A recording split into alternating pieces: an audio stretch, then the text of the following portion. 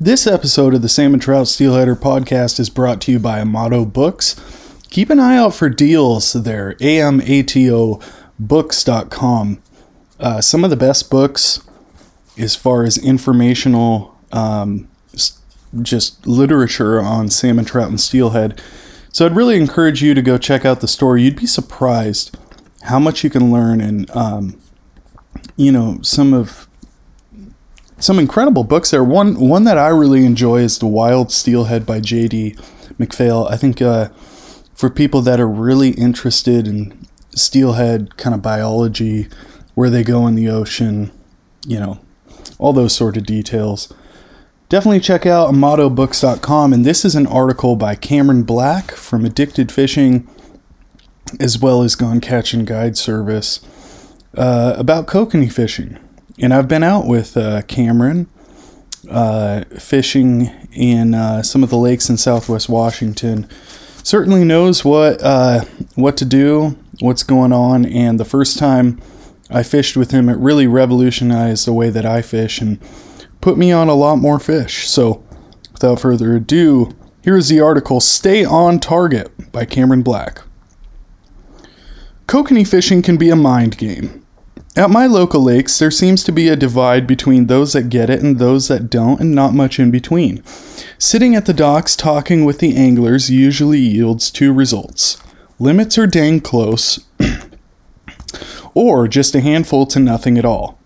What creates this huge gap in success? Is it lure size, speed, presentation, location, or depth? Well, it's actually all of them. The learning curve is steep. Things click and the fish start flowing to the boat and it seems you can do no wrong. Or you follow a boat that seems to be calling all the fish in the lake to their gear and it seems as if you might as well have brought popcorn just to watch the show. Why are they doing so much better? How come it seems they're getting 10-1 on bites? You're using the hottest new lure and color? What gives? You have one thing wrong, and it's changing your catch rate from 0 to 0.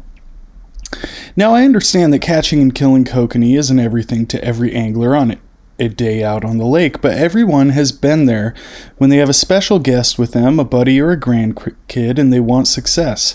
After all, kokanee fishing can be one of the most action-packed trips when it comes to salmon fishing, quote-unquote, even if they are a little on the smaller side. And delicious, if I might add. Hopefully, I've already established that if you're looking to have a good catch rate when the conditions allow, you need to have all your ducks in a row. But what does a kokanee angler prioritize in front of another when it comes to variables? I have an order that I developed when it comes to chasing kokanee, and generally, if I figure out the first three, the rest never get changed as they are not needed. Kokanee anglers get lost in the weeds on variables that I don't believe matter near as much as others. And while sometimes they have success changing the smaller variables, they unknowingly were adjusting one of the big three, and that's where the difference was made. Starting with targeting, understanding where your active fish are in the lake and water column is the obvious first no-brainer.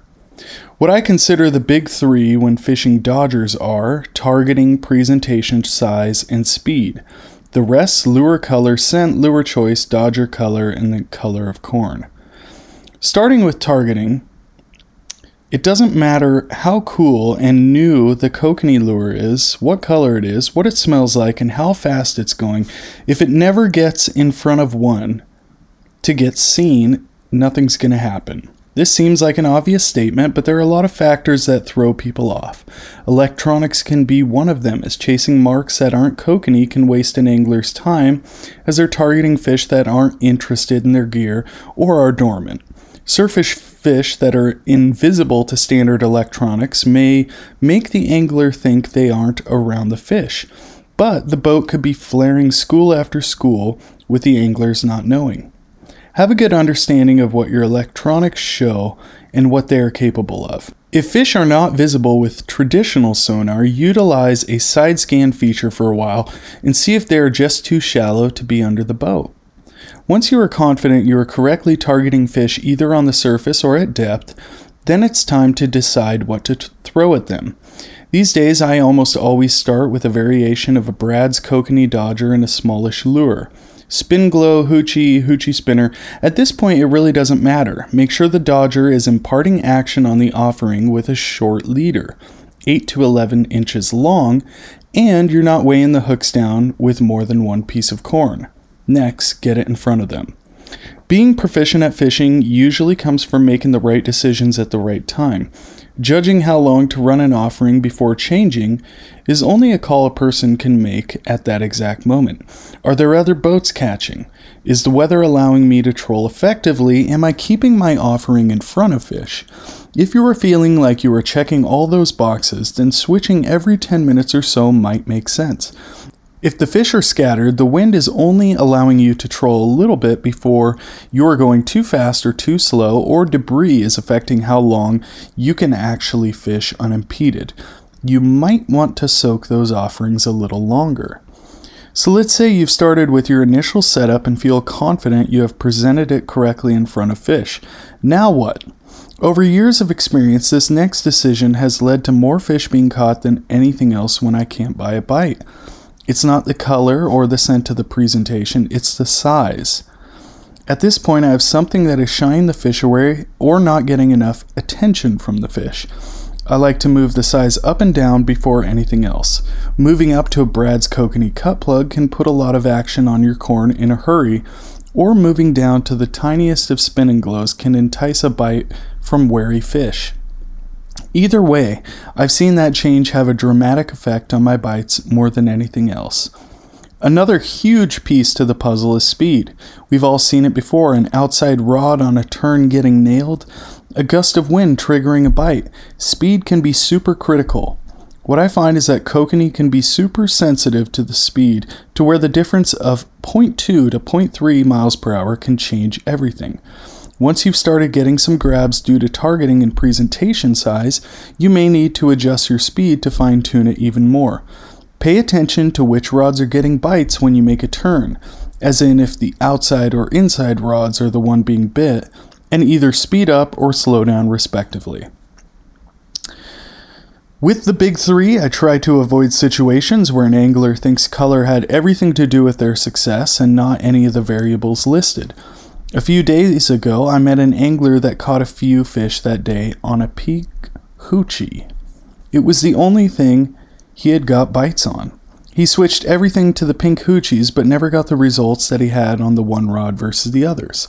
I asked him what else he was running, and he stated he had orange on the other rods. Then I asked him where he was fishing in the water column, and found out the pink was on the surface and everything else was down at least 30 feet.